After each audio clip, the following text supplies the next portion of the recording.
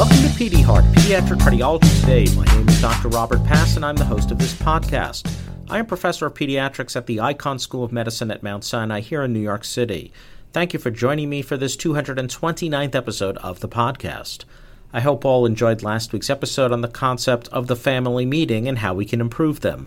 We spoke with Dr. Jennifer Walter of the Children's Hospital of Philadelphia about this topic.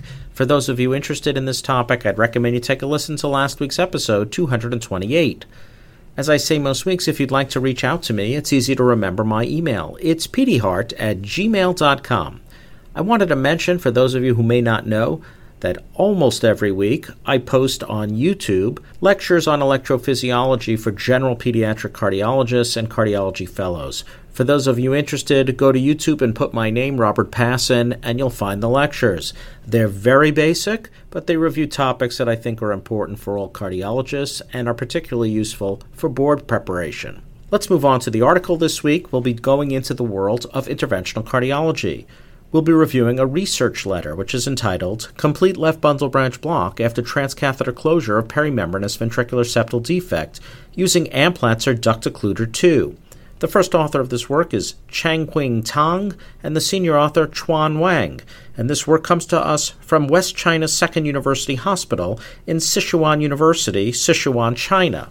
Accompanying this work is an editorial comment entitled, What is Blocking Transcatheter Ventricular Septal Defect Closure? The first author of this editorial comment is Shabana Shahanavaz, and the senior author of it, Sasha Opatowski, and the authors come to us from Cincinnati Children's Hospital. When we're done reviewing this paper, Dr. Shabana Shahanavaz has kindly agreed to speak with us about it. Therefore, let's move straight on to the article, the editorial, and then a conversation with one of the editorialists. This week's work focuses on interventional cardiology and is a research letter coming from China on their outcomes of perimembranous VSD closure in the cath lab using the very soft Amplatzer Duct Occluder 2, which you'll recall was approved about 10 years ago for closure of small to moderate-sized PDAs. The device is made of a soft, fabric-free nitinol mesh and has low-profile discs, and in general, it's much softer or flimsier than the AD01 or any of the muscular VSD or even ASD devices. This is largely due to differences in the nitinol mesh as well as the absence of fabric in the discs. There have been some reports of its use for VSD closure, and the reason that this device has been considered for this indication is the hope that its softer discs and less aggressive clamping on the septum from these discs may result in less pressure or stress on the septum and the very close conduction system, potentially reducing or avoiding heart block incidences, which have been seen in up to 20% of patients who had VSDs of this nature closed with the now no longer available Amplatzer perimembranous VSD device. I think it's important to remember and understand that it was the development of heart block that largely was the reason that the initial Amplatzer device for this indication was not made available in the U.S. and also not pursued.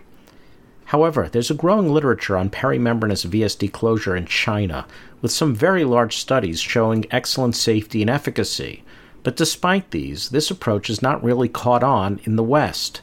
The concern for the development of heart block or left bundle branch block has been real, and it is with this background that the authors of this research letter from a large single center in China report on their outcomes of this AD02 device for VSD closure, with particular reference to the incidence of post-procedural conduction abnormalities or complications. The authors described 276 children who underwent successful transcatheter closure of perimembranous VSDs with the AD02 device in a 4-year period from January 2016 till April of 2020. The indications for closure were somewhat different from our usual, with the following indications listed. 51 had a left ventricular end-diastolic dimension over 2 Z-scores. 28 had recurrent lower respiratory infections, 12 were closed for pulmonary hypertension, 13 for poor growth, 4 with poor cardiac function, and finally the largest group, 128 for what the authors refer to as, quote, patient preference or social pressure. It's important to remember that 10 children in this entire cohort had an LV end-diastolic dimension Z-score over 3. In a follow-up of 1 to 48 months, there was loss to follow-up in 32 patients, and these were excluded in the follow-up analysis, so 88% or 244 of the 276 initial patients were followed. Of the entire 244, 87 or 36% had a post-procedural arrhythmia, including complete left bundle branch block in 3% or 6 patients, incomplete right bundle branch block in 11%, complete right bundle branch block in 3%, left anterior hemiblock in 2%, and what the authors refer to as junctional escape rhythm in nearly 6%, and junctional escape rhythm with a right bundle branch block in 1 patient. There was a ventricular escape rhythm seen in 2 patients. I'm unclear what that is. First-degree AV block in 2 patients, or nearly 1%. Second-degree AV block in 1 patient, and what the authors refer to as, quote, other impulse formation disorders in 14 or nearly 6% of patients. The investigators state that most of the arrhythmias that they saw resolved, but there was a persistence of arrhythmia in about 6%. They also demonstrated that the mean and median QRS duration did not change pre- and post-procedure. And what happened to the 8 patients who had complete left bundle branch block? Well, 4 developed this during the procedure, and 2 had it happen in the postoperative period, and they were given steroids, with 4 of 6 having resolution. The other 2 cases of complete left bundle branch block had resolution at 1 month and 9 months later.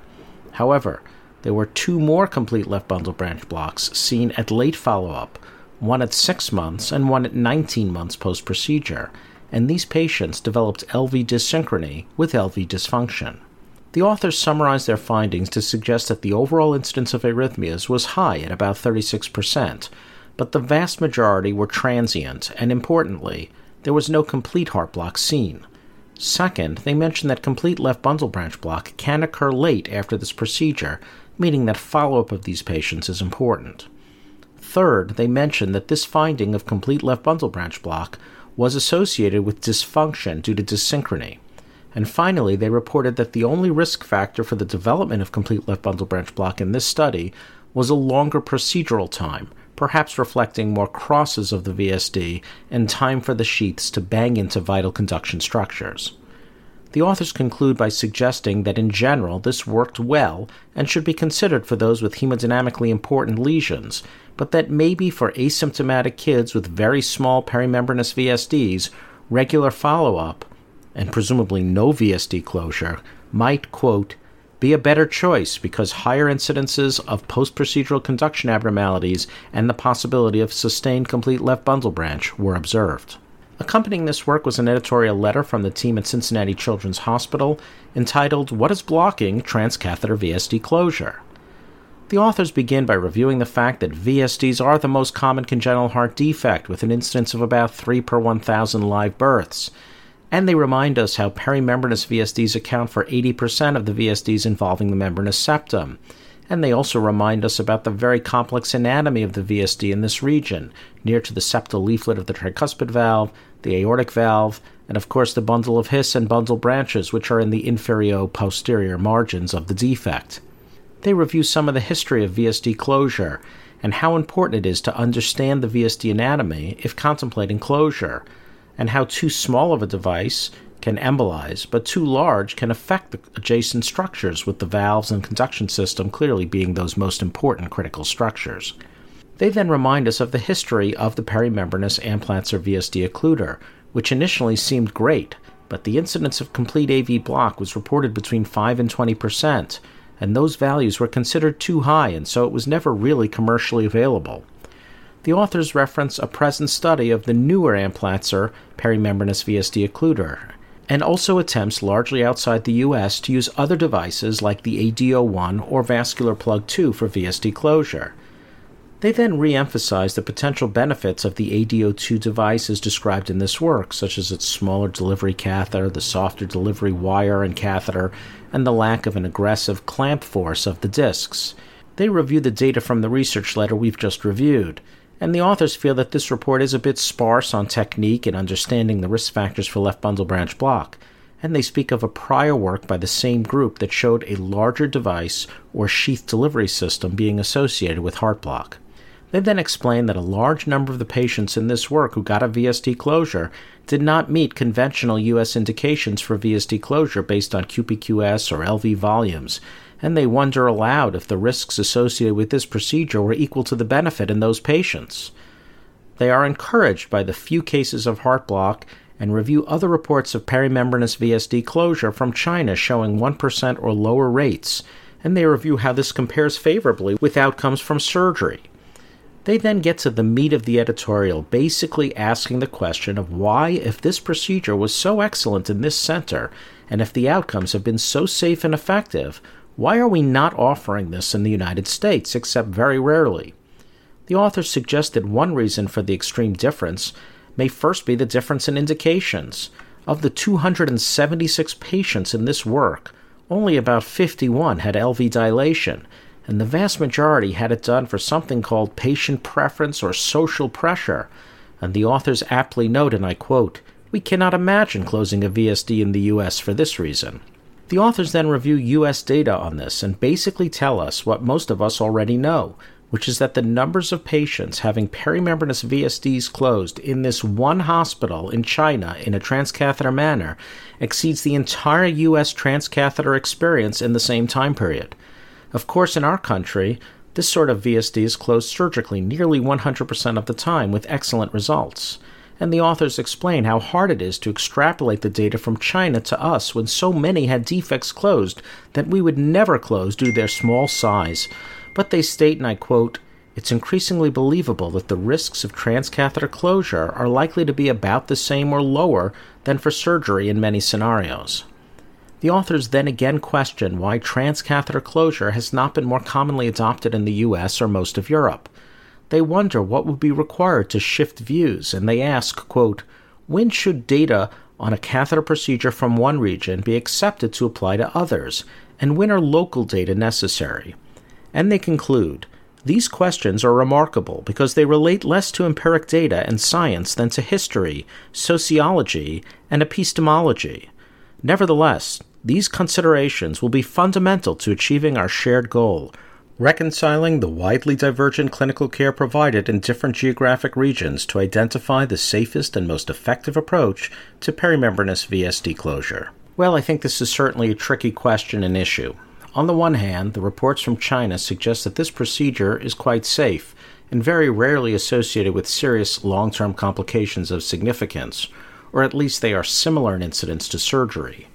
One could even suggest that we in the U.S. are in some fashion being prejudicial in our view that we don't trust these data.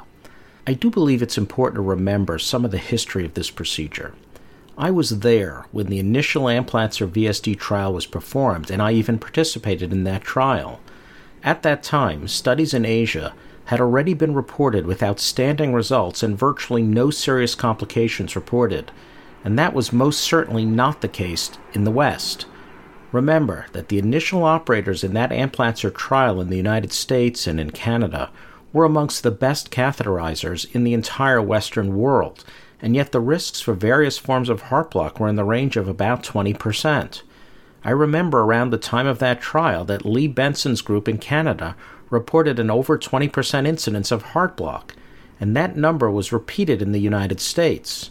I myself follow a patient who developed Mobitz 2 block following device implantation during that trial, and just 2 weeks ago I changed out his pacemaker generator.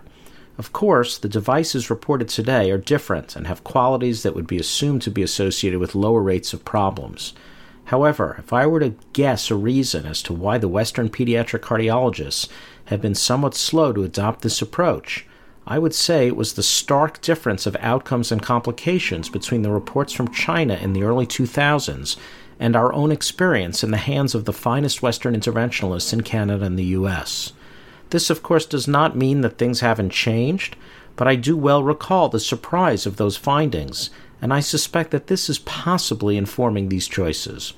Clearly, if we're to proceed with this more regularly, we'll need a well-designed clinical trial, as the initial membranous VSD Amplatzer trial was performed, in order to better understand the issues of this procedure in patients that we believe have a true indication for VSD closure. At this point, I think we should move on to our conversation with Dr. Shahnavaz. Joining us now to discuss this week's work is Dr. Shabana Shahnavaz. Dr. Shahnavaz is the director of the Cardiac Catheterization Laboratory at the Heart Institute at the Cincinnati Children's Hospital. She is a graduate of Kasturba Medical College in Karnataka, India, and completed her residency in Brooklyn, New York, followed by fellowship at the University of California in San Francisco and interventional fellowship at New York Presbyterian Hospital. She is an acknowledged leader in the world in cardiac catheterization, and it is indeed a great honor and pleasure to welcome her to the podcast. Welcome, Dr. Shahanavaz. I'm here now with Shabana Shahanavaz. Dr. Shahanavaz, great pleasure to have you join us this week on the podcast to discuss this somewhat controversial topic. Thank you so much. It's nice to be here. Nice to see you, too. For those in the audience, Dr. Shahanavaz reminded me that she did a rotation as a resident with us back at New York Presbyterian a million years ago, and so I was very excited to have the opportunity to invite her this week on the podcast. You know, Shabana, in your editorial, you reference a newer Amplatzer perimembranous VSD closure study. I don't know a lot about that trial. Is that an ongoing trial, and do you know where that trial stands in terms of how close it is to being completed? Are there any new trials planned in the U.S. With this ADO2 device that your editorial discussed, or any other VSD device closure device? Yeah, excellent question. So the newer device, the trial actually has since been stopped within the United States, but still outside the United States, there have been some enrollment. I think the challenge with enrollment has been the multiple newer devices from very many companies that have then come into the market, which is why it's not been a sturdy enrollment within the trial itself. As of other trials within the United States, unfortunately, as of this time, there have been no plans with that, and that's been majorly with concerns of lack of enrollment for a device type of VSD closure. I see. Now, when you say the perimembranous VSD trial has ended, are you referring to the old one from 10 years ago or a more recent one? A more recent one, which enrolled in 2011-2012, did have some participants in Minneapolis with Dr. Amplatzer. Excuse me. So you're referring then to a follow-up study from the original U.S. trial of the initial Amplatzer perimembranous VSD closure. And what happened with that follow-up trial that Dr. Amplatzer ran? Was there not enough enrollment? Did they start seeing heart block like the prior trial? What happened at that time? Actually, the data, the one-year results were very promising without a whole lot of heart block. There was some initial TR, majority of those resolved. I think only 2 residual shunts at the end of the study at 1 year. Unfortunately, I think majority of the participation lacked because of non-enrollment within the United States groups, and then other devices that were available outside of the United States. This was an international trial. I see. Well, Shabana, in my discussion of this topic prior to the conversation you and I are having, which you have not yet heard, of course, because the podcast hasn't come out, I comment on how during the initial perimembranous VSD trial in the early 2000s, there was a very substantial disparity in outcomes between the trial and those that had been reported in China before and during that time. I wondered if that might be why we don't yet fully accept some of these outstanding results that we read here in this week's research letter and from other investigators in China and elsewhere. Do you have any thoughts on why it is that in this regard we've been so slow to accept and adopt this approach that seems to have nearly perfect results in the Chinese data? Yeah, I think that's one of the things I comment about my discussion as the disparity of VSD closures within the United States and the Chinese data. And part of, I think, the concern is the outcome of the initial trial was concerning enough to both the interventionalists and then the referring cardiologists as well, with surgical results being much better with regards to that. In addition, I think with improving surgical outcomes and not newer devices being explored within the United States and interventionalists moving away from the procedure, that has impacted, further enrollment or our trial of the transcatheter VSD. I see. You know, the Chinese group clearly closed an awful lot of defects that we would not traditionally close in the United States. Some of the indications were almost, to me, humorous. Could you summarize for us what you believe are the indications for closure of a perimembranous VSD at the present time? Interesting question. Although it's not supposed to be controversial, I think there's still controversy about this. I think even within the last 2 decades. So there's certainly a bias within institutions of patients earlier on in the neonatal and the childhood period with LV dilation with a Z-score that's greater than 3 that end up coming to the surgical OR for VSD closure. Now, there's a second subset of this, patients in the adolescent group that don't meet the volumetric criteria for VSD closure, but have concerns with aortic valve prolapse as this jet progresses. And then finally, there's an adult population that we see where hypertension-induced volume overload and then meets indication of, causes referral for VSD closure. So we see these 3 separate subgroups as age progresses for very different reasons. I see. Well, by those criteria, only a very small percentage of patients in that Chinese group would have actually gone to VSD closure, don't you think? Absolutely, and I think that's one of the concerns with adopting that technique of, transcatheter VSD closure.